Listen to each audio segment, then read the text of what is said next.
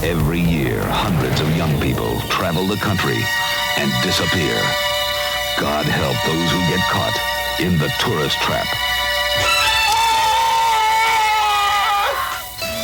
Tourist trap, where beautiful young people looking for excitement are tricked, terrorized,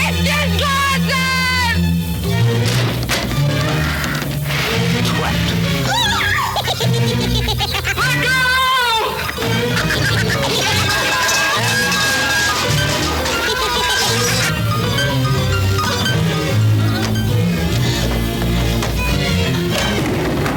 Tourist trap.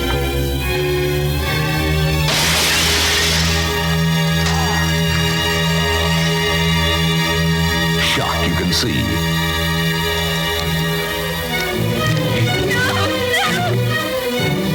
Terror you can feel.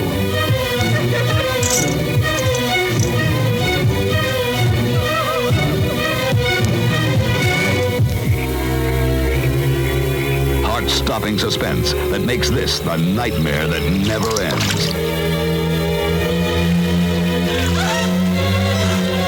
Welcome to Midnight Flicks, a podcast Something crazy is going on discussing at the movies tourist trap. relegated to a late night purgatory. I am one of your hosts, Adam Walker, and joining me as always is Pat Mitchell. Guten Morgen Oh, to all of our often German I was going to listeners. say some German, but Yeah. never mind. Ja. Like are you doing this in honor of Slauson, Mr. Slauson himself? Yes, I am. Mr. Is that a Slauson. German name? Yes. Today, we're discussing 1979's Tourist Trap, a.k.a. Slauson's 24-hour roadside grocery and maniacal mannequin outlet. It doesn't roll off the tongue as nice. That's why they just changed it to Tourist Trap. Just change it to the Tourist Trap. Because, the best way to trap tourists is to lure them into an obvious place of... obvious place where This one doesn't even they don't even have it's not even a guise of a functional roadside attraction. It doesn't even look like something that's like a kitschy pies for sale on the side of the road or whatever. Right. But they still fall for it. Yeah, good. And they get what they deserve. You got anything you want to discuss off the top? It's been a week. Any new stuff besides the puppy? Well, I'm currently in preparations for our annual chili cook-off, which we haven't done the last 2 years for COVID reasons. But this will be year 10. Finally able to get year 10 off the ground. And I was brainstorming some chili names. Let me know how you think about these. Okay. Because best name wins. So... famously, our mutual friend Kyle named his the Greasy Strangler one year, which is a great name. I don't think he won, probably because I was the only one in the room who understood the reference. So I came up with John Wayne Tasty. Ooh, you like that one? I do like that one. Grease and Desist, and Condoleezza Spice. That's all I got. All I have. Have all those in the chamber. Grease and assist. I think that one might be the winner of the three. Okay. Well, we shall see. Well, I'm glad it's back because I felt something was wrong. Something has been mortally wrong in the universe, and maybe that was it. Maybe this will finally be the course correction that humanity needs. Yes, this will set us aright. Thank you. All of our buttholes churning gas into the ozone layers together. Somehow, like a morbid Captain Planet. Somehow it will reverse the tide. Of climate change. All the methane we're going to be pushing into the fucking sky will somehow start the healing that this Earth so poorly needs. Well, are you ready to do a little stumping and chumping? I've lost my confidence, and if I take another beating, well, here's the deal. My confidence will be shot. I know you need a W. No fault of your own. No. I know you need a W, my man. So I'm gonna go easy on you today. No, that's worse. Because then if I get it wrong, I'll never recover, dude. If you get this one wrong today. Well, I don't know. We might have to have a little discussion. Oh, no. The pressure is mounting. Well, this one is related to some recent a recent literary excursion I've been engaging in, too. So okay. But I'm not going to say any more than this, but I will be highly impressed if you don't get this one today. So... let me get the timer up. We got 1 minute on the clock. And the object of this game, for those of you who may not be familiar, is going to give Pat selections from a filmography of a certain actor or actress. He's got to guess who it is within 1 minute. Everybody got that? We're all clear on the rules here. Capiche? So, starting with 1 minute on the clock. And here we go, going all the way to the beginning. 1970, Hercules in New York. Schwarzenegger. There we go. See? You got it. Boom. Yeah. You beat my record. That was in... You were right. 5 seconds. See? I recently did the Every Arnold Ever, so I did watch every single one of his movies semi-recently. Did you finish it? Yeah. So after going through his entire filmography, did you have any revelations? Do you have a new favorite, or are you sticking with the old standards? All the ones that ruled still rule. And I did not see anything like post The Governator. Yeah. And another mutual friend of ours, Micah, told me how much he loves this movie called The Last Stand. Right, I heard about that. Got Johnny Knoxville in it, and I was like, oh man, I don't know what this is going to be. And Forrest Whitaker is in it.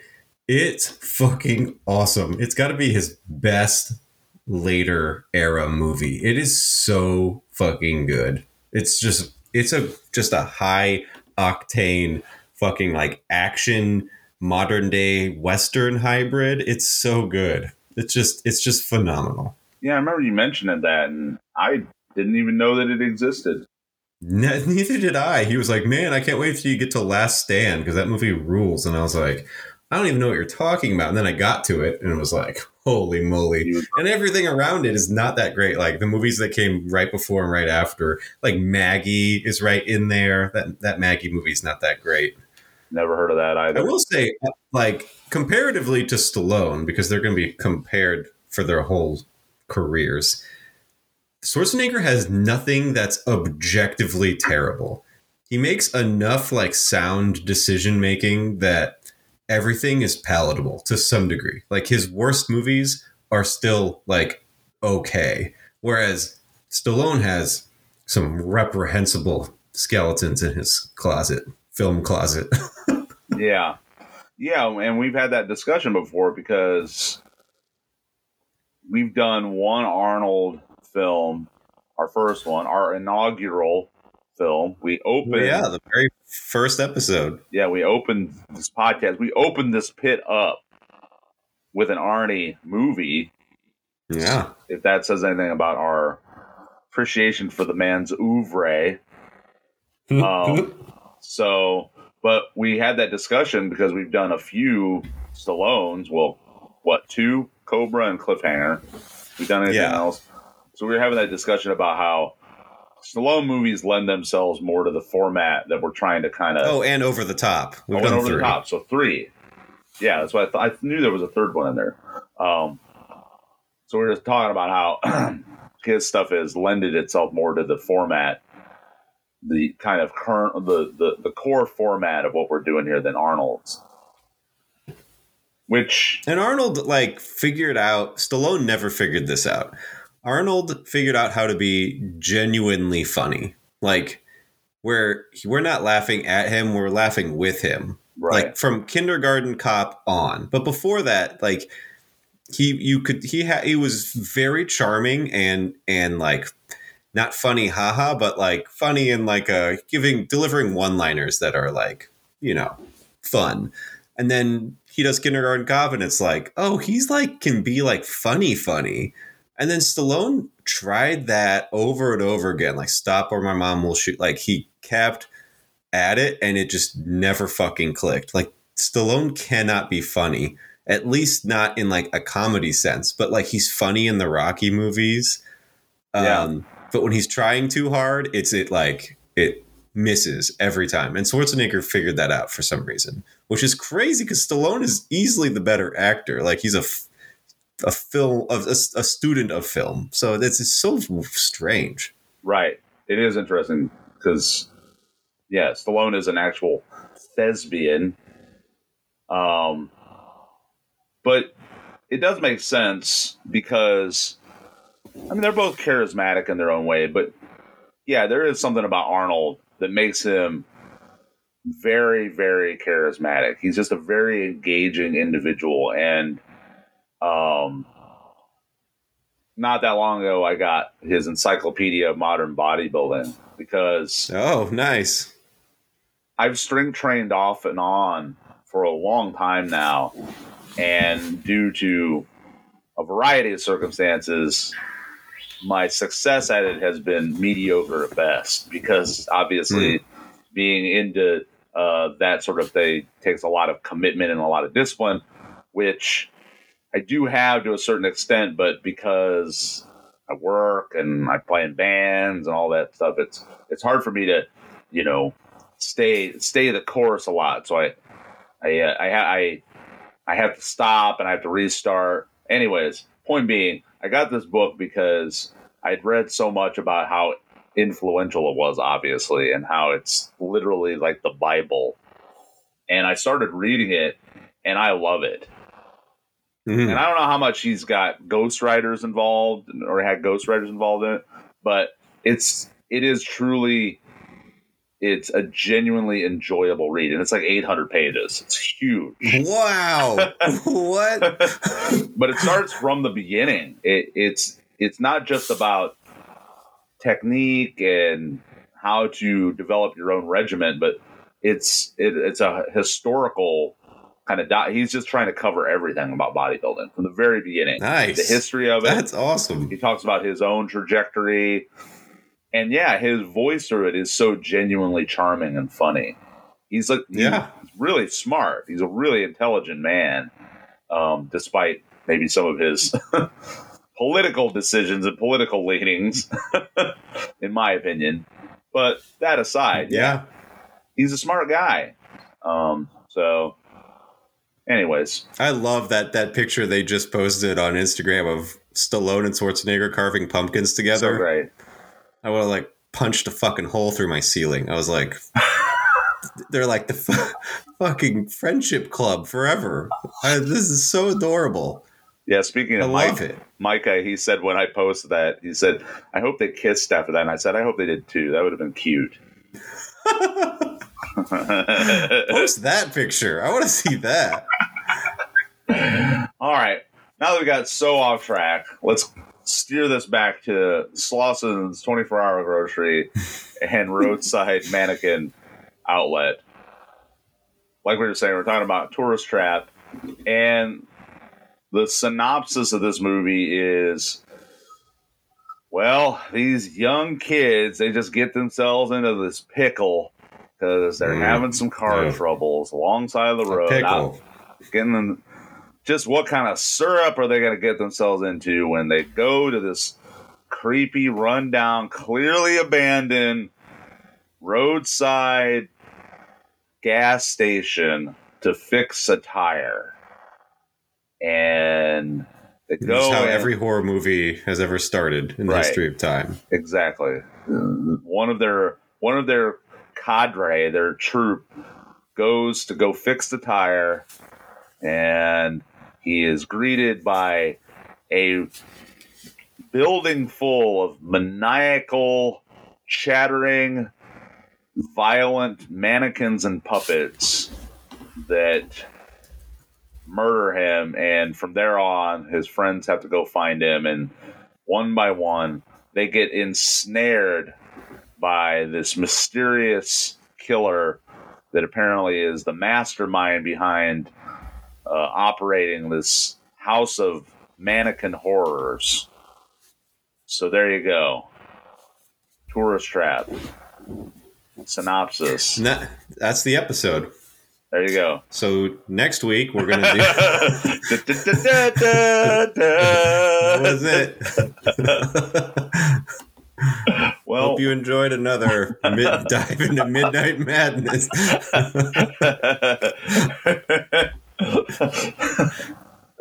We do have to do 2 episodes, so let's wrap it up. That's why. Yeah, that's why. We're on a double header tonight. Yeah. None of you know this. All of you will all see this in 2 separate episodes. Yeah. But don't worry, you won't have to deal with 4 fucking hours of us going on. Not consecutively. Not consecutively. All right, so the budget was $800,000, which that seems about right, I suppose. I don't know how much was made. I couldn't find any numbers on it. But as far as notable critical reception, I pulled this quote. Our guy, Stephen King, praised the film as an obscure classic, noting that the film wields an eerie, spooky power as wax figures begin to move and come to life in a ruined, out-of-the-way tourist resort. And we all know how much our boy Stephen King likes bringing inanimate objects to life. I know. That's funny you found him. I didn't even know he had spoken to this movie, but the telekinetic stuff, the telekinesis in this is very Kingian, so that's fun. Yeah, I'm sure. I'm glad he enjoyed it. Yeah, I'm sure he felt a certain kinship to it because it borrows liberally from some of his tropes, right? Yeah, without being pedantic or anything. Yeah, you're more well versed in the Kingiverse than I am. I've read a number of his books, but I know you've read quite a bit. So I have, and even I have scratched the surface. There's people that I know that have read so much more than even I have. So, which is crazy. I know there's a ton out there. I would never. He just has so much. He's very prolific. My friend Dawn, she was like, "Hey, did you read the new one?" And I was like, I named one that came out 3 years ago. I can't remember the name of it now. She was like, "No, it's called this and that," and it's not actually called that. But please tell me it's called this and that. Stephen King's This and That. Two twin trapeze artists joined at the hip. Yeah. No, he came out with one this year. I was like, I didn't even fucking know about that. What the hell? Yeah, no, he just churns them out still. Well, bless his heart.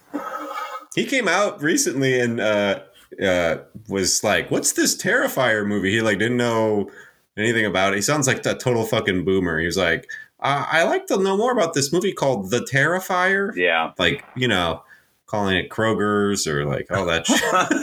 Kroger. Wait. Adding S's when you shouldn't, adding thes when there's not when there's no need. Not adding an S when there is one.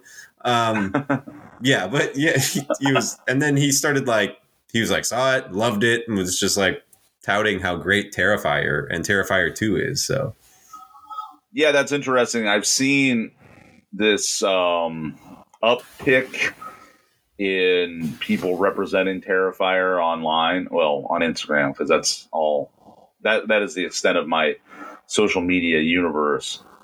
I notice sometimes there's certain movies that I like or have seen that at one point maybe it either faded out or maybe not so many people knew about it. Then all of a sudden I see on social media all these people posting about it. And oh, well, that movie re-entered the zeitgeist apparently.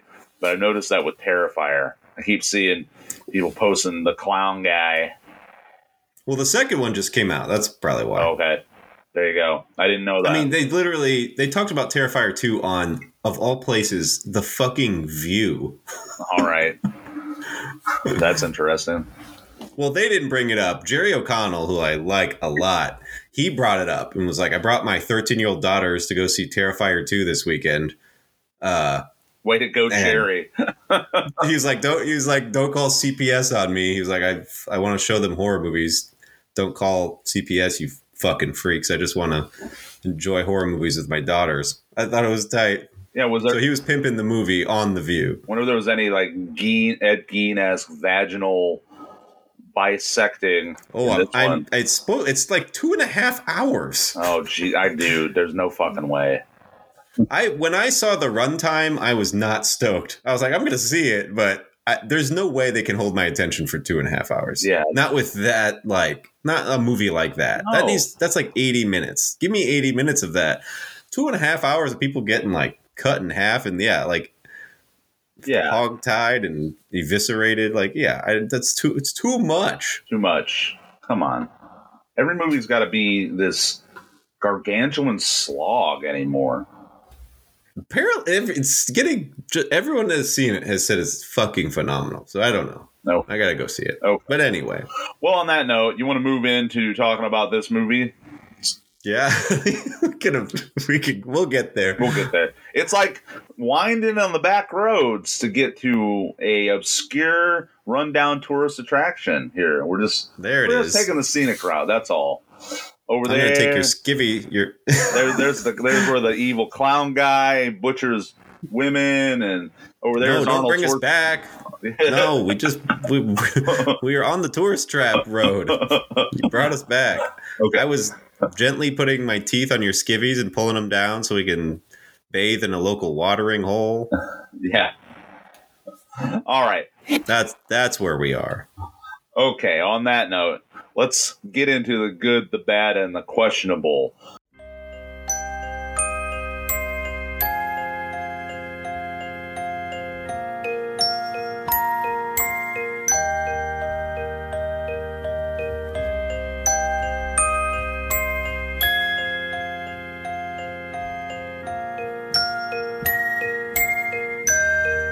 Starting with, as always, what if we change it up and we talked about the bad right up front and just talked about how all the shitty things? We're not going to do that shit, though. Oh, okay. It's like a topsy-turvy, freaky Friday. And this and that.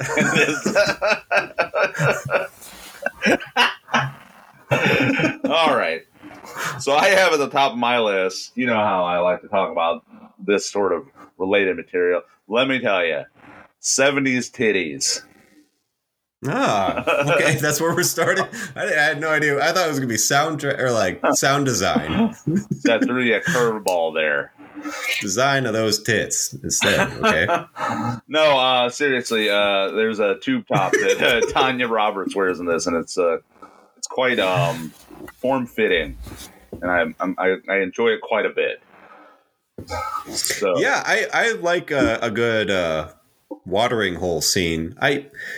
I guess I could have saved this for the questionable, but because that watering hole scene is so fun. There's not just a good watering hole anymore in movies. But I don't know local watering hole etiquette, let's say. But say, for instance, you stumble upon 3 topless women swimming in a body of water on your property. Does that legally give you the right to debate local infrastructure with them? Right. And if so, are they required to continue swimming topless while you berate them about how this wasn't an interstate 10 years ago? Yeah. Once again, all the red flags are just being waved furiously in the faces of our young victims here. But Slauson reminds me of Chief Wiggum when he's in the police helicopter and Homer and Marge are swimming naked in a pool, and he's got like the spotlight on him, and he's like, "Continue swimming naked. Come on, continue." Like Slauson comes down, takes a knee, and is like, "Let me tell you about some local infrastructure that I have a problem with." And they're like, "I'm gonna give you some lore here." Yeah, let me mansplain infrastructure to you. And they're like, "Well, we got to cover our tits." And he's like, No, continue swimming naked while I tell you about this. Yeah, I don't mind. But they're on his property. So, like, I feel like they're like, well, damn, we got to listen to him. Yeah. He's got to say, I've been around the track. It's nothing I've never seen before. It's fine. Yeah, you think this old codger hasn't seen a pair of calcium cannons before? Pair of cans? Come on. I've seen Depression-era cans. And they were depressing. Let me tell you. Okay. Well, we got that out of the way. Really, the centerpiece of this movie that makes it unique, I would say, because there's a lot of tropes. There's a lot of often trod kind of ideas in this movie, granted. Where are you at with I would put the tropes specifically in this movie in my good. I like horror tropes in a movie that's like from this long ago. I don't like horror tropes in modern film as much because I feel like they just need to reconceptualize or like come up with a fresher idea right than rehashing the same old tropes. But I like tropes as breadcrumbs from these 70s and 80s style films. It feels comforting to me. Like, there's a roadside attraction. You got a flat tire. Like, I love all those types of tropes in these in horror movies like this. Yeah, I agree, and I think for the critical response that I read about this, that was always a detraction for people. But yeah, I mean, considering the amount of stuff that I consume that is some sort of reiteration of a trope, that doesn't bother me. That doesn't bother me at all. I think if this wasn't paired with, if the tropes were not paired with what I consider to be like one of the most unique killers in a slasher movie, like they take some real time and attention towards creating a real signature look. But having like the killer don different looks as his signature, but they all are under the same like sort of vapid mannequin aesthetic to him when he wears the masks. He just like has different accessories for each personality. I think it's like genuinely unique. I can't think of something like before or since that has a killer like that. And then they throw like this weird like telekinetic shit into the mix, and it's like genuinely like unique and cool. And but then you have like the horror tropes on top of that. I think it's a good mix of the two. Yeah, and what I was going to say is also with the addition of the haunted, telekinetically controlled mannequins and puppets. So it's like you have these aspects of it. That's why I think it's interesting that it got flack for certain typical tropes, but it has this whole other aspect of it that really set it apart from a lot of movies. And it has that distinctive wild 70s kind of style to it because of it. Because at that point, horror was in its middle age, let's say. Yeah. Cinematic horror. So, sure, we hadn't fully entered into the bog of slasherdom. It was still kind of in its nascent form. So I think like in the 70s, there was a lot of experimentation with this stuff. And I think that's where it kind of shines, like you were saying, is it took some of these tropes, but then added a whole different spin to it. So I agree. That's what I like about this movie, is it has those kind of different little things about it that just sets it a little bit apart from some of the other movies that would have been coming out at the time or where it would get lumped into. But the thing about it, the mannequins, is that's what's interesting, is how it really plays into this idea that I think people have this sort of fear of mannequins because of their uncanny valleyness, and this idea that there is some sort of personality that's imbued in them when you see a mannequin, and you think about maybe if it's in a store or a shop, after hours, like the mannequin comes to life or something like that. It has this supernatural ability unto itself. Or you look at a mannequin while you're walking through a store and you think it's like watching you. So it plays into a fear that people have. And there's definitely like mannequin horror, like Frank Zito in Maniac. Right. There's tons of like, which came after Maniacs. This. So it did. Yeah. And a movie that we both like, In Fabric. Right. Fabric is more of a stylistic, like high-end Suspiria inspired mannequin horror, but yeah. But that's what I'm saying, though. I feel like this was the first. It's like it harkens to more of a Twilight Zone sort of aesthetic in that regard. There's a Twilight Zone episode about department store mannequins. Right. Yeah.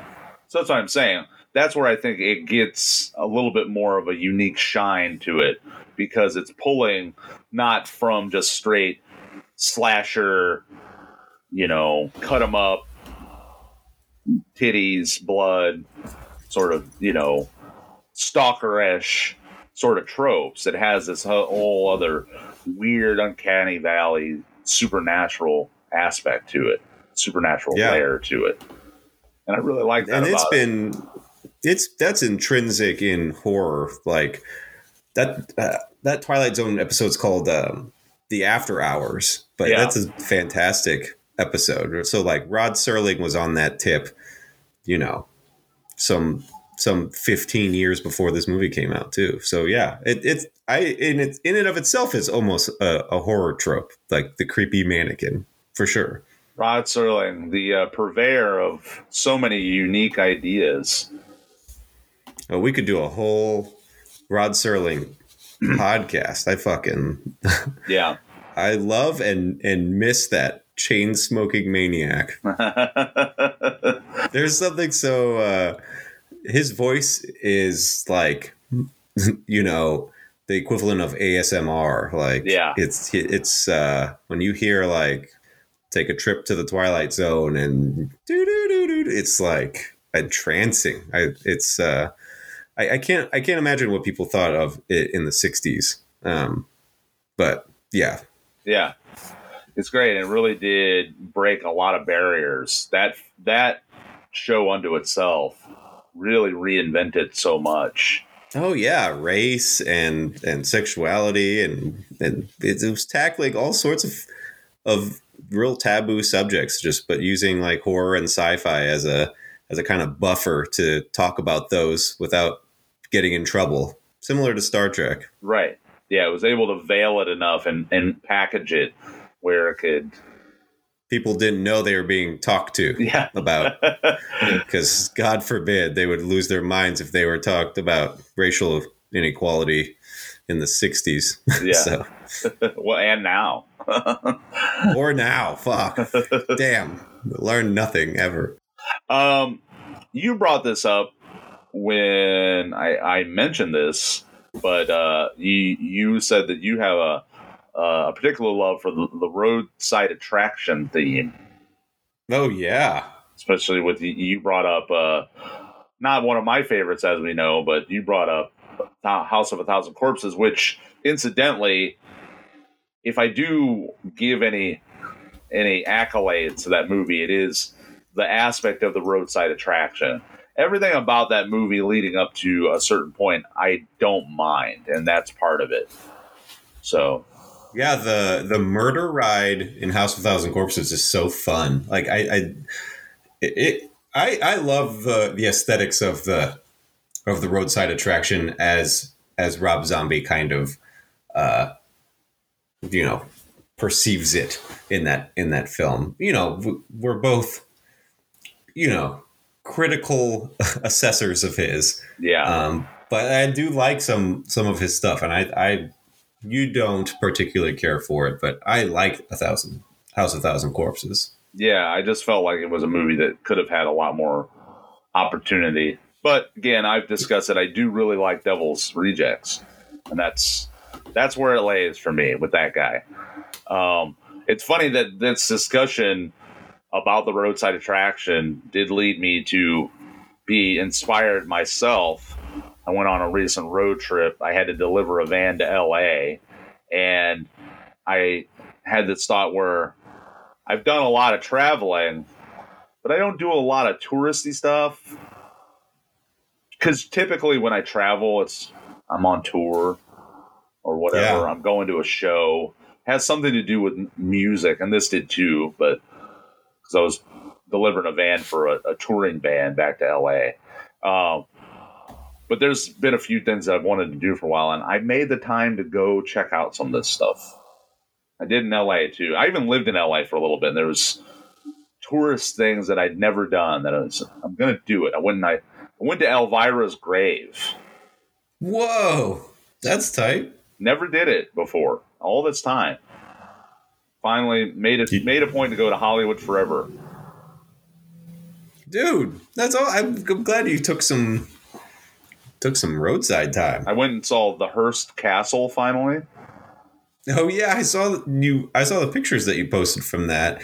Looks absolutely perfectly creepy. I love the fog that's rolling through it. It looks insane. Otherworldly, like Lovecraftian. Absolutely otherworldly. And I had all these conceptions about how cool it was going to be because it's one of those bucket list items for years. And it met all of my expectations. Hard to meet high expectations. It was so cool. The whole area around it's really amazing and beautiful and weird. It's just, if you ever get a chance, I highly recommend you go check it out because it's really something. Sounds great. So, but there was no creepy mannequins. There was plenty of creepy things about it, but no creepy mannequins. no mannequins. But it definitely gave a very haunted vibe. I even asked the tour guide. I said, how haunted is this place? She was very reluctant she was being cagey about it. She's like, well, I've never had any evidence of it, but you talk to other people around here and they'll tell you different. I like that. I like that more than like immediately somebody has a story. Right. I don't know. I always feel like that can't be trustworthy. How do you feel about Chuck Connors in general as the role of Slauson? Big Slauson guy. He wears a lot of hats in this, both literally and figuratively. Yeah, he does. He has to shift gears from an acting perspective in a cool and interesting way. I feel like this is a meaty role that an actor can really sink their teeth into. And I think he's great. He's a very uncharacteristic slasher bad guy. Yeah. Normally you don't get the forward-facing personality of the villain. So it's weird to see him go in and out of being the bad guy in this. But he's not going to go down. It's not going to be like, my favorites are Leatherface, Freddy, Mr. Slauson, Jason. Like, he's probably not going to crack the top 10, but it's an interesting performance. I think he really revels in it. Yeah, and he does a good job of being able to pivot from being this charming, kind of folksy, old hermit to being this genuinely unhinged, kind of goofy, kind of weird, zany kind of guy. And when there's like scenes where like the one where he's talking to himself, but he's like serving everybody tea or food of some sort. Yeah, I had and that. He goes in and out of the different voices, and he's like, "I said that." It's like, "Yeah, I want bread." Yeah, I already said that. Yeah. Like it's yes. And the music in the background is just disarming because it's like it's like goofy music. So you're like, what the fuck am I? It's not. It's a real testament to sound design, because if you had like very creepy music there, it would really ramp up the scene and play it for more scary. But having like goofball music plays it for silly. But I don't hate that. I think it is like silly is almost a different vibe in terms of like that can be perceived as scary. Right. Yeah, it is interesting. I did also have that. I really like the sound design and the soundtrack, and it does play into kind of toying with you in that way. I don't know if I'm fully on board with some of the motifs that get put in there, but I do like that dichotomy, or what you're saying about how you would think in that instance it would be a little bit more sinister music, but it's not. It's like carnival music or whatever. It is. It's very like it's carny music. It's when he's doing the back and forth. It is like a Who's on First routine. Yeah. Yeah. I like where he's applying the plaster to Tina's face, and he's having that discussion with her about how it's going to affect her, and she's going to notice it start to heat up, and then her breath is going to be taken away, and it's like how he's kind of coaching her through it as he's murdering her. Have we talked about Bucket of Blood? Oh, the Corman movie? Yeah, with Dick Miller? No, but I wanted to. Hint, hint. So that movie fucking rules. Yeah. But it reminded me of that, because he makes these plaster cast things of he's seen as a skillful statue maker, but he's just plaster casting dead things. He starts with animals, but then upgrades to humans, and everyone thinks he's like this, like Da Vinci of fucking statue making, but he's a fraud. Yeah, he's a hack. But yeah, it's great. That movie's great. It's one of them. Yeah, it's fantastic. Yeah, that's funny. Yeah, I didn't think about that comparison, but it does have, I feel, a certain bit of DNA related to that as well. That scene specifically reminded me of it. Yeah. I guess I have things that could be questions, but they relate to goods. So I don't know. Maybe I'll just put them in here. What are some of your favorite mannequins or puppets or statues? I really enjoy the historical ones that are on display. Those are fun. Like I guess I make a distinction between the background ones. Yeah. And like the weird killer ones that he brings to life through his telekinesis, and the ones he chooses to embody. So like Slauson has many faces in this. He's got the bucket hat mannequin. Right. That's like going fishing. There's like the weird Parisian Leatherface looking one. Right. It's like French Leatherface. Yeah. Leatherface. And then there's like this one that looks like Robert Goulet on like the fourth night of a drinking bender mannequin. Like it's like bloated Robert Goulet mask. I don't even know how to describe it. Yeah, so he goes through. I love all three of those. Yeah, I had my list. There was the sailor bucket hat guy, which was supposed to be emulating the first victim, I believe. Okay. Woody. There's Eileen. There's the Leatherface one, and the one that you're talking about, the Robert Goulet one, I called the Tony Clifton Magician. And same thing. We're in the same arena. And then there's Blondie. The blonde wig one. Yeah. Where he's running through the woods towards Molly. That's one of my favorite scenes, where he's got the blonde wig on and he's holding the Woody mannequin head, the bucket hat, and he's chasing her. Again, though, it's played for goofy. This movie makes some weird decisions. I don't hate it, but some shit is like abjectly terrifying, and then you have that weird carny music in the background, and you don't know how to feel. Yeah. I think it's also a product of the 70s. Somehow, like, Texas Chainsaw remains a instant classic that is like unfuckwithable because it does not use too many like 70s transition scenes that feel like we're gonna put up a barn today. Like, there's lots of real hokey fucking 70s music that dates 70s movies. Yeah.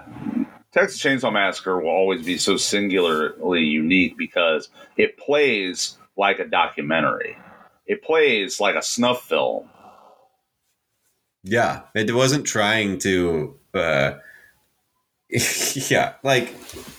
you know, raindrops keep falling on my head. There's not like a scene like where that song plays and you're like, oh, okay, they're like going cross country or whatever. Yeah. Well, so what is the song in Last House on the Left? Oh, that's so funny that you brought that up, because that's immediately what I was going to say was in regards to that issue. Last House on the Left is a prime example. I don't remember what song he uses, but Craven uses it in an interesting way, because he uses it as like a dichotomy between abject violence and the like hippy dippy, the death of that move of the flower power movement. Right. And that's funny that you bring that up, because a friend of mine who I brought up on this podcast before, Brandon, he does not like Last House on the Left because of that glaring dichotomy to him. Whereas I basically was trying to explain to him what you just said, that the dichotomy is intentional. It's not just, they just put this song in there that sticks out like a sore thumb because they had no other choice or recourse, or it was just a bad decision. There's an intent to it. It's supposed to be there to represent something. The idea, it's very intentional. Yeah, it's very intentional. Yeah. So, you know, and that's the thing. I think it's intentional in this movie as well, of course, to have that dichotomy of the creepy eeriness with the quirky kind of off-kilterness, trying to find this like middle ground with it. Yeah, it's a different vibe for sure. Do you have anything else you like? I like Slauson's altar to his dead wife as well. Yeah, solid death altar. Another red flag, because they're all hanging out in that den with all the mannequins and the puppets, and they're all just like, ha ha, look at this queer quirky old codger with his puppets and mannequins, and he's got one of his dead wife. Oh, isn't that adorable? It's not even giving it a second thought. Yeah, this Scooby-Doo gang was taught almost no fucking social awareness whatsoever. They really are a Scooby-Doo gang. They are. They're all represented. Well, Jinkies. No more. Yeah, there is a very Jinkies quality to them finding out everything in this. Yeah. Yeah, but we can move on if there's no more good to bestow on it. I feel like we didn't go over enough good, but I do want to genuinely say that, like, I like this. I like this movie a lot. It's very simple. There's not like a ton to go into here. Yeah. Where, Yeah. I have a good time watching this. I actually recently put together on TikTok, I do the 10 greatest slasher movies from every decade. Yeah. And I did the 70s like 2 weeks ago, and this was on there. Yeah. Yeah. I would put it, I'd say it's one of the 10 best slashers from the 70s, which is crazy because the 70s were finding their footing on what a slasher was, but you still have Texas Chainsaw and Halloween, and, you know, there's a ton of shit. And all the Giallo shit that was coming out at the time. So, yeah, for sure. But I'd put it up there. I'd put it in the top 10, and I did. So that's great. So bad. There's definitely some aspects of this script that could have been buttoned up a little bit better. One glaring issue I have with it is they give it away too easily that Slauson is the killer. From the jump. Oh, my God. It's like, oh, okay, that's the guy. Right? he comes up, takes a knee at the watering hole. It's like, oh, okay, there's the killer. Yeah. Where are we going with this? They didn't even try to swerve you. Yeah. He just comes moseying on up with his infrastructure plan for the topless women. And you're like, this guy for sure is the killer. Yeah. Speaking of Giallo, they don't do any deft Giallo maneuvering with obscuring the killer, the identity of the killer. There's not enough twists and turns to think, oh, maybe it's that person. Or maybe it's that person. No, it's that guy. Yeah. One step, they literally are like one step short of literally showing him changing masks in the other room before he like they come one step short of just that. Like, yeah, there's little to no mystery in this. That's why it's so simple. Like, there's not a lot of twists and turns in this one. And the character motivation is questionable and bad. It's just like, what? It's like WYD in all caps. What you doing? All of you. What are you all doing? Why are you all bad at being in a horror movie? Which brings me to the next thing that's bad. The victims. They're stupid as fuck. But I guess, like, you are okay with them dying. Right. Yeah, it is one of those things where how much sympathy are you supposed to be imbued with?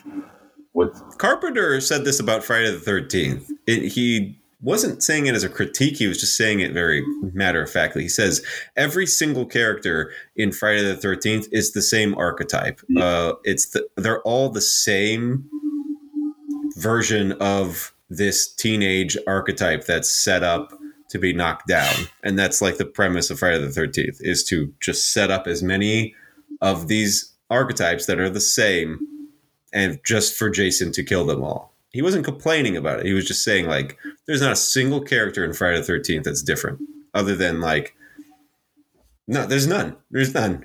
Yeah, it's true. With the exception of, with the first one, there is the final girl in that one where she's a little bit more innocent. She's a little bit more... You at least have some modicum of sympathy for her. Yeah, I stopped myself short of saying, like, other than the final girl representation, but the Friday the 13th does the least amount of final girling of any of the franchise. They don't really attempt to do that much with it. They don't. It's not that. It's a movie for Carnage, right? For Carnage's sake. Yeah, I started reading a book called Sleaze Artists, where I haven't gotten to it yet because it's farther in, but they're talking about how Friday the 13th is a pariah in a lot of ways in the horror world because it achieved a great degree of success, but it is still very much rooted in camp exploitation. So what happened is it kind of gets embattled on all sides. Critical. Yeah, it gets it from both sides. Yeah, you're right. What's that? It gets it from it's getting it from both ends because it's easy fodder for critics and fans alike. Right. So, but then I think they're trying to state the thesis is that it elevates it to a whole nother category of being, unique, the whipping boy, unique and interesting because it's achieved a whole nother stat. Anyways, that's interesting. Maybe I'll report back on what I've gathered from that essay. Please do. Also bad. Man, Jerry is a really bad fighter. Just could not fight his way out of a wet paper bag, that guy. I also just don't understand. This might be this is probably a good way to be in this situation, but the Scooby-Doo gang seems mighty chill to be tied up in the basement awaiting death. Right. Like, not really. No one's complaining. No one's really that distraught. Yeah. Yeah, I just don't get it. Their lack of survival motivated. It is the biggest group of people who don't care about dying. Like, they are so okay with it. They're just resigned. They're like, ah. They've resigned to the fact that they're gonna die. There's very little like screaming and like distress. Like, everyone's just kind of, oh, okay, guess I'm tied up in the basement now. And then there's like another girl that's not part of their group that's also in the basement, and like nobody asks her like, who the fuck are you? When did you get here? Yeah. What's this guy's deal? Are you okay? Like, what is, like, how do we get out of here? They're like, oh, you're down here too? Okay. I know. Everyone's kind of just chill. Wouldn't the first question you see you're tied up in the basement, you see someone who's not part of your group also tied up in the basement, would you not be like, who the fuck are you? No one even asks her who the fuck she is. Yeah. No one cares. Yeah, you have to think about it for a moment when you see, because her name's Tina, from what I've gathered. Tina, yeah. But you have to figure it out for a moment, because she looks like the rest of them too. So that's the problem. All the girls in this, none of them really stand out. So you're all like, I'm just staring at the areolas, trying to figure out who's who here. Like, it's not easy. Yeah, you have to think for a moment. Where did she come from?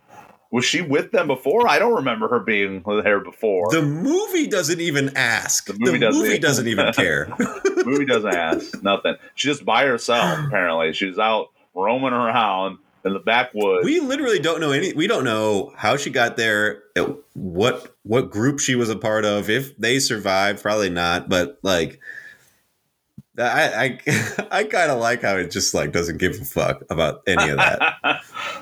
Yeah. We got that. I kind of mentioned this. I do like the whimsical kind of quirky aspects of the soundtrack, but sometimes it gets a little grating on my nerves. But I'll also say that Molly, the resident wet blanket of the movie, yes, this might be the soonest I've ever wanted someone to die in a horror movie since Franklin in Texas Chainsaw. Like, it's hard to get on screen and be like, I'm going to immediately be the one everyone wants to die first. But you do that very effectively when three girls are like, let's get topless and swim. And one of them's like, we don't have bathing suits. We can't do that. It's like, all right. Yeah, she's a real Momo. Real moaning. Get out of here. But then, incidentally, she ends up being the final girl. She's the final girl. Molly is one of the worst final girls ever. She's right up there with Alice from Nightmare on Elm Street 4 and 5. Yeah, she's fucking terrible. She sucks. Also, that ending. There are so many endings in the 70s that are just like a still shot on like a hog in the back of on the back of like a pickup, and it's just like dueling banjo music. You're like, what the fuck happened? Like, how is this the ending of the fucking movie? Yeah. I had it in my questionable, but it's also bad because it's just a real weak land. It's kind of like when we were talking about Barbarian last. It's a very weak land. Whereas they didn't really stick the landing. They attempted to wrap things up. It's hard to go. Barbarian is like, you got the foot on the gas going 90 and your exit is like on the right and you have to go across 3 lanes of traffic. It's hard to come to a stop and exit properly when you're going 90 miles an hour in a movie. This one could have figured out something else. Yeah, I would have at least man, just give me some giant explosion. Like, that's what it needed, right? Just blow up fucking Slaussen's compound. Make Molly. I can't. Oh. I was gonna say I can't. Just there's so many '70s movies like this where like in this one, Molly is in a car with like a bunch of the mannequins, and she's driving off into the sunset, but she's clearly like catatonic. Like yeah. So she's been rendered mad by the experience, and she's decided that she's now going to be what the matriarch, the mannequin matriarch somewhere. Or a replacement of Slosson's wife. Yeah. Now she just is. She's doomed for a lifetime of infrastructure debate. It's not amongst her mannequins. She's just in some padded room somewhere. Well, and they changed this to the hi. It's just really. And all the businesses just went it's what's going on? Truly haunting. But I really wanted some shit my pants, like what the fuck, that was awesome ending. Again, just find some. It's really easy. It's the fucking Chekhov's gun here, right? Put some fucking explosives somewhere on the compound. Come on, he's got to have some sort of like gunpowder and dynamite and some shit. I don't know. Make something up. MacGyver some shit with what's on the compound and blow his fucking place up. There you go. Boom. And then I would have sworn it was like a perfectly serviceable ending that I would have telegraphed from the beginning was you cut to a future date that we don't know how long it's been, and somebody sees the sign for Slosson's roadside emporium or whatever, and they like a couple turns off because they're like, oh, let's see what this is. You're always telling us, right? They're always telling me we need to be more spontaneous. Let's go down this road. Something I thought it would be something like that. But yeah, a la Psycho, which this movie draws heavily from. So if you're going to draw that much from it, draw that from it too. It's weak and weird. Slosson going to the basement, having some conversation with his wife's mannequin. Whatever. There could have been something. But yes. We've come up with great ideas here. Right? Exactly. The thing is, I don't want to jump too far ahead, but when we talk about the next movie, I feel like we can have this discussion with this as well. So much opportunity to really, if you're thinking about money, if you're a money guy, if you're a producer, let's say you're a producer of this film, and I get it. At this time, it's the 70s. The idea of the horror franchise sequel didn't really manifest yet. But let's say you're speaking of telegraphing. You're telegraphing the future of this franchise. You could have derived so much more potential out of sequels by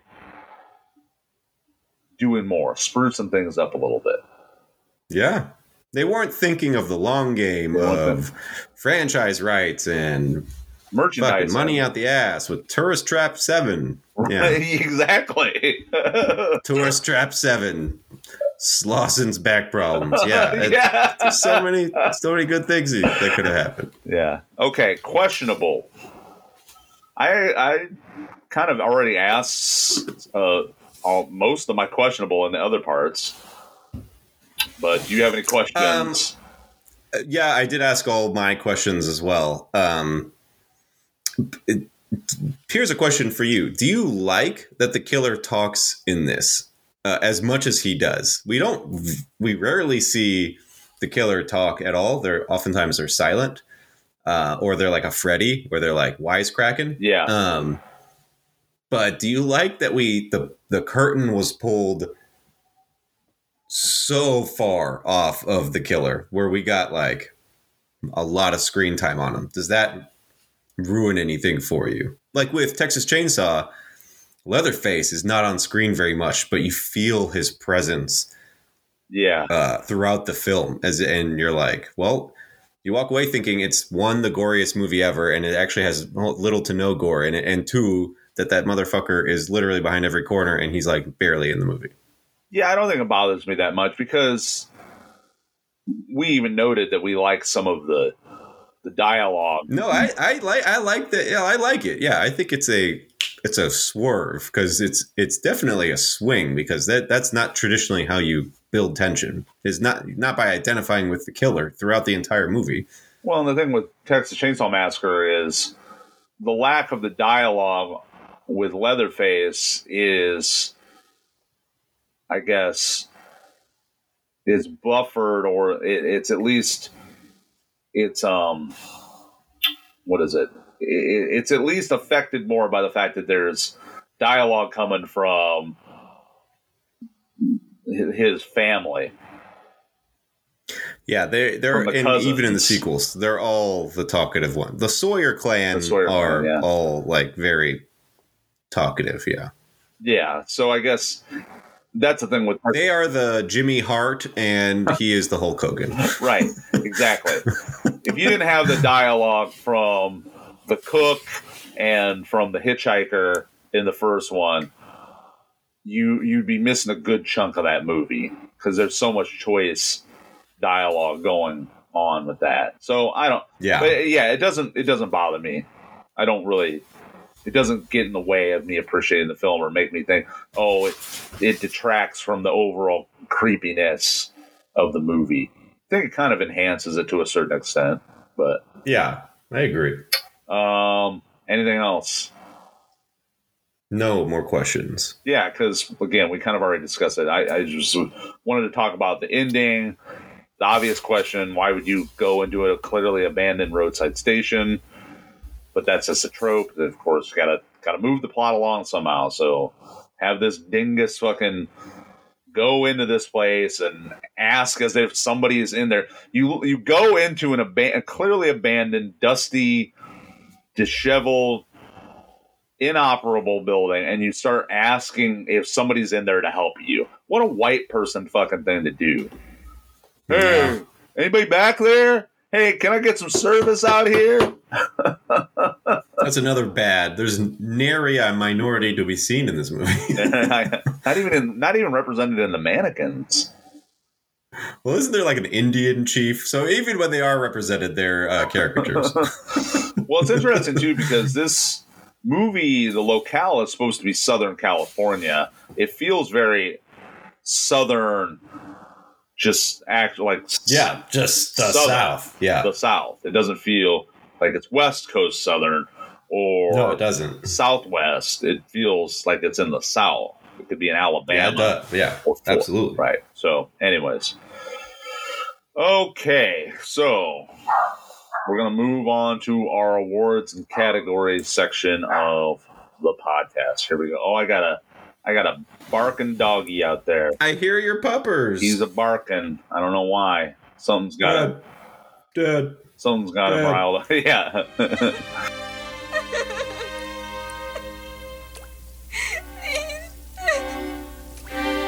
It feels good, doesn't it, huh?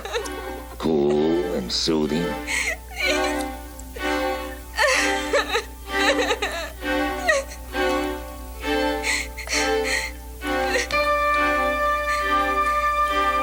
Funny about plaster, as it starts to dry, gets very hot, almost burning the skin.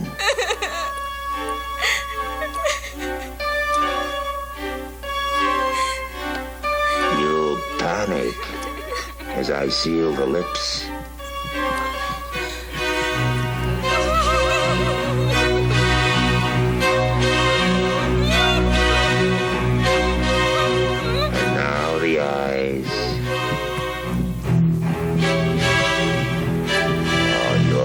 Is burning now.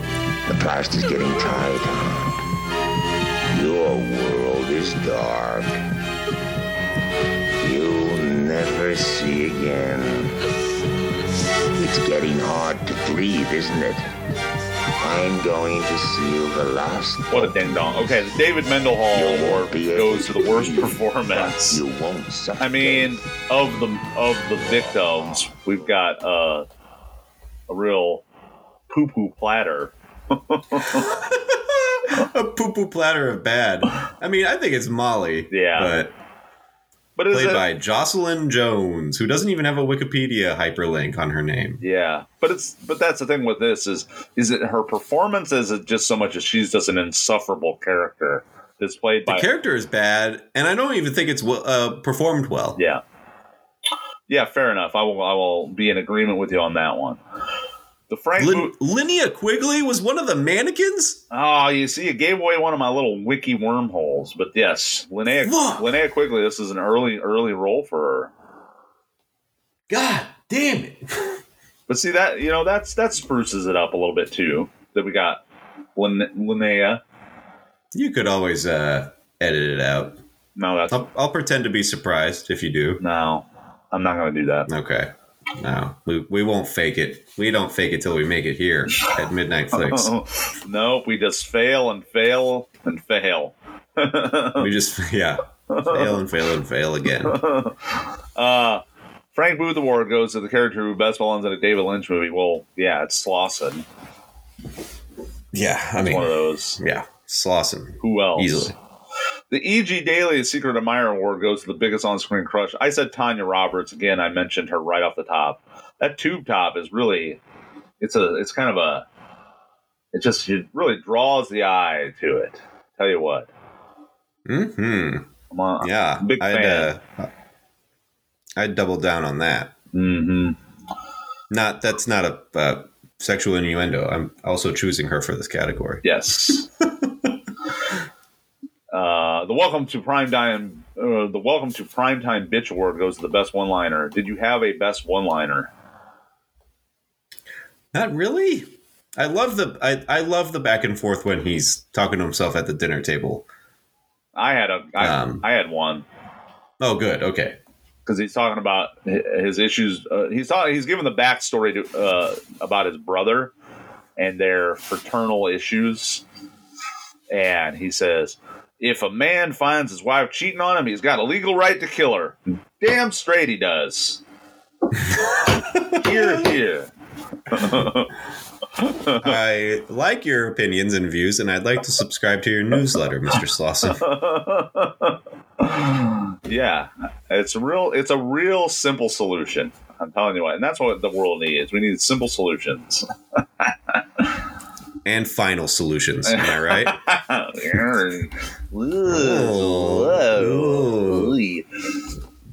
Speaking of that, body count. The body count for this, I had, what is it? I did hash marks with this. 5. I think there's 5. Okay. Sure. Makes sense. Yeah. Yeah. Well, is it really clear if Slauson gets killed in this? No, I don't think it is it? No, I don't think so either. She just kind of runs out with the mannequin. Just so happens that she's running out for her life, just happens to gather up a bunch. She kills him with the axe, right? Yeah. Yeah, I think he's dead. He's dead. He's dead. Again, they don't that franchise money, the franchise bucks, they don't this is a one-off. Okay, the wiki wormhole. This is what's interesting about this, and I didn't know this. This was a PG-rated movie, and PG-rated, and they had an opportunity to bump it up with some topless scenes in the watering hole, and all the actresses refused. They said, nope, never gonna get it, never gonna get it. Am I crazy? Is there not a tit in this movie? No tits. This is like the Texas Chainsaw Massacre of tits. Yes. Like how you think there's so much gore in Texas Chainsaw? Implied tits. It's just that I could have sworn I saw a titty. No titties. You get an implication, but no areolas. This movie comes out today. It's not getting PG. Like, just because, I mean, they are topless. You don't see, even if they don't show it, that can't be PG still. Implied nudity? Yeah, it is wild that it got a PG rating. Just because they're so... We're saying this and Toy Story are the same rating? The same rating. And the director, David Schmoller or whatever. Schmoller. Yeah, he's a real schmoller.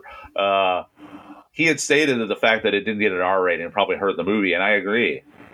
Who the fuck wants to see a PG-rated horror movie? Well, try harder, dickhead. It's your movie. I know. Way to go, bunghole. Yeah, you're mad that I got a PG rating? Then you're the one that directed it. Yeah. You know it's on film. Demand those actresses show some tits. Harvey Weinstein, this motherfucker. This is the one that will get us. This is it. This is the one. This is the one, man. We're going to get canceled in Uganda because of you. Oh, no. Well, I got to cancel my trips. Speaking of canceling, cancel my flights. They canceled us, and then we canceled our flights. Oh. Wow. All right. The creepy laughter, which is prominent in the opening sequence, was created for the laughing hyena at the zoo in Lady and the Tramp. And it's also used in Disney's It's a Small World attraction. Man, the PG tendrils run deep here. It's basically this is like the what do they call it? A Wilhelm scream with maniacal laughing. Mm-hmm. Yeah. The opening sequence of items flying out of the cabinet was filmed with the cabinet nailed to the ceiling, and the crew were on top of the ceiling, flinging items straight down. When it is shown in the film, it gives the illusion that the items are flying straight out. That's a very time-honored kind of trick illusion that I feel. That's some great ingenuity for a movie like this. Yeah. I would not expect that out of David Schmoller. Schmoller. Yeah, I really like that sequence. That is one thing we didn't really talk about more. Is it does kind of come out of the gate with the death, with that. Yes. With the mannequins all chattering and laughing right off the bat, freaking out. Bucket hat man. Which also, fuck a guy who wears a bucket hat anyways. He fucking deserved to die. Oh, really? I love wearing a bucket hat in the summertime. Are you a bucket hat guy? Then I go on vacation. I put the bucket hat on. Do you put everyone's embarrassed. A little bit of zinc oxide on my nose. Yeah. Okay. I could see you wearing a bucket. You know what? I'll give you the bucket hat. I'll give you the vacation dad bucket hat. There are so many pictures of me in a lake in an inner tube with a bucket hat and a beer. Yeah. And I'm just lounging. Yeah, that all tracks. Well, just don't go to a roadside attraction with a tire, my friend. I'll be the first to go. You're gonna get a lead pipe in your gut, in your back. Zoinkies, everyone! Maybe we should get the fuck out of here. No, Mr. Slosson's treating us right. We should stay. He's he's a real kindly old codger. Just a lonely chap out there. Come on. Though the masked killer was called Davy, the production crew have since dubbed him Plasterface. This is an obvious spoof on Texas Chainsaw Massacre's Leatherface. And it's an obvious, like, when the Parisian Leatherface look is so, it's beyond an homage at that point. Right, the curly Julia Child-esque hair. Wig. The wig, yeah, absolutely. Yeah. Let's see. In the director commentary in the 20th anniversary edition, director David Schmoller said Chuck Connors had hoped to use his role to reinvent himself in the 80s as a Boris Karloff-style horror film villain. Which, I don't know how much he succeeded in that, but I will say this. He did succeed, sort of, with his role in the television series Werewolf. Did you ever watch that? Have we ever talked about Werewolf? Werewolf is one of those shows from my childhood that I've been meaning to track down. I don't know if it's been re-released in any form, but I've been meaning to track it down and watch it again because I have sort of these fond but also traumatizing memories of watching it because specifically of the representation of the werewolf man that Chuck Connors plays in the series. Chuck Connors, interesting. Yeah, Chuck Connors played one of the main villains. This guy named Scorzini. He was like a stop. Come on. What? No. Scorzini. No, I love that name. It's a great villain name, Scorzini, because he has his origin in being this old Eastern European style OG werewolf. He's so old that, and this premise falls apart, but I thought it was cool as a kid, where he's so old that he can't fully transform back and forth between being a werewolf and human. So he wears basically a man skin suit. Oh. That he pulls off to become a werewolf. You can see all his entire Chuck down there. All of his Chuck. Give me all your Chuck Connors. Which again, it leads to such a wide host of questions as to how practical the man skin suit could be for repeated usage, and when you're pulling it over the anatomy of a werewolf. But anyways, so Chuck Connors, he kind of did what it says here with that. All right, Slausen's line. Once they move the highway, I'm afraid we lost most of our business. Is lifted directly from it's lifted directly from Psycho. Norman Bates says the same thing to Marion. Oh, worried about the Bates Motel. Okay. So, you know how they create profiles of serial killers?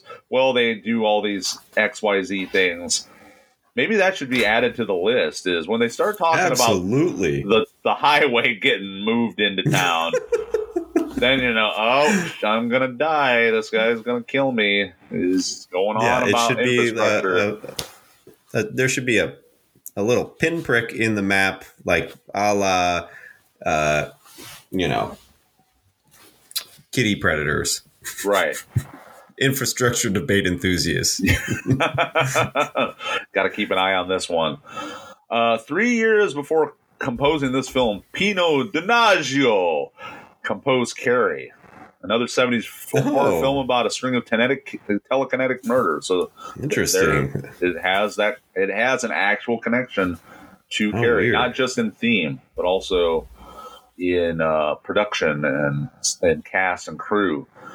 And finally, director David Schmoller initially wanted John Carpenter to direct this film.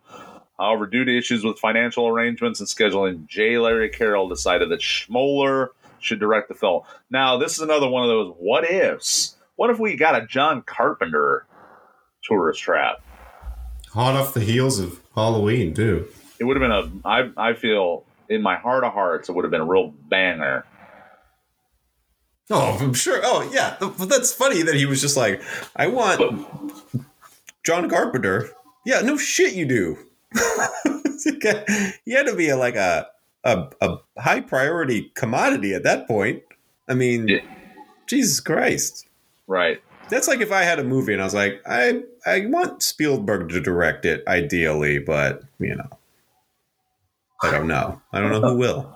I'm going to get... No shit you wanted him to direct it. You wanted Carpenter to direct your horror movie? Of course you would. I'm going to get... What's... We talked about his film before. I'm drawing a blank on... Oh, no.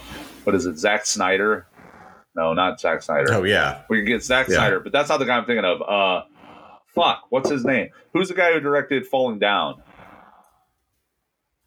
Oh, Schumacher. Schumacher, sorry. That's what I meant. Joel Schumacher.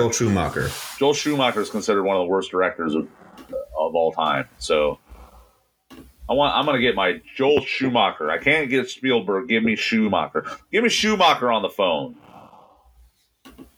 That's what he should have said. Which sounds, coincidentally enough, like Schmoller. Schmoller and Schumacher. Schumacher. With a name like Schmoller, it has to be good.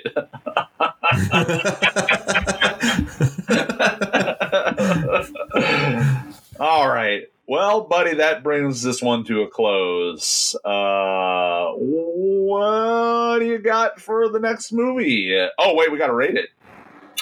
So... We're like those teens in the basement. Yeah. For our iconography, well, you want to do it out of 5 bucket-hatted mannequin heads, Bucket hat mannequins. You want to do it out of that? Sound good? Yeah. I give it a 3.5. Yeah, I'm leaning towards 3. I'll probably do 3.5 as well. See, I don't give everything. No, I'll give it 3. I'm gonna give it 3. Give it 3. That's good. See, I don't give everything a 5. And I like this movie. Yeah, no. I feel like these next two are similar. Yeah. In that regard. Oh yeah. Where it's like, yeah, we like these movies, but could have done better.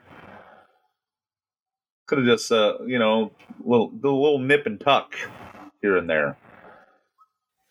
Well, we do have a surprise for about the next movie. Oh, fantastic. Well, that being said, sorry I kind of jumped the gun a little bit there, but do tell us, Pat, what are we going to watch? What are we going to watch next week? We are going to watch not Trick or Treat, not the anthology horror movie. Not with the R, from 2007. not apostrophe R. Yeah, not Trick or Treat from 2007, but Trick or Treat from 1986. And the surprise here is that another Midnight Flicks first. I'm picking a movie that I've never seen before. A movie that I've always wanted to see, just never saw it. So I decided, let me pick one that will force me to watch it. Oh, really? So I'm picking a movie that I've never seen before. But as of this recording, I have seen it now that I picked it. And so that will be our finale, and that will come out appropriately enough on Halloween. Yeah. Halloween is on a Monday. That's fantastic. That makes me even more excited to talk about this movie. The fact that you got your cherry popped with this one. This time. Yeah. It was about as thrilling as that made it sound. Okay, so coming up next time. Thanks a lot. This has been another deep dive into Midnight Movie Madness. Big thanks to Charlotte Blythe for our intro music. Our outro music today is by the band Death. And if you have any questions or concerns or comments that you would like to send our way, please send them to midnightflixpod@gmail.com. That is FLIX. Also, we have an Instagram at midnightflixpod and a TikTok. Lordy. We like all the social medias. No, not really. Anyways, so go ahead, hit us up. We actually we finally got an email. I don't know if you saw it, Pat. But I did. It was like written like the Zodiac Killer, but nonetheless appreciated. That makes sense. It was my friend that sent it. My friend Justin. So he has Zodiac Killer vibes. But totally makes sense. I hope the next one is in the mail using newspaper clippings. That'd be great. I'll let him know. He would do that. I got a great story about him. We'd have to get a P.O. box. That'd be annoying. Oh, no. Yeah, I'm going to tell you a story about him on the mic here when we finish this. But anyways, for Adam Walker and Pat Mitchell, this is Adam Walker as Slauson, and we'll see you next time. Bye.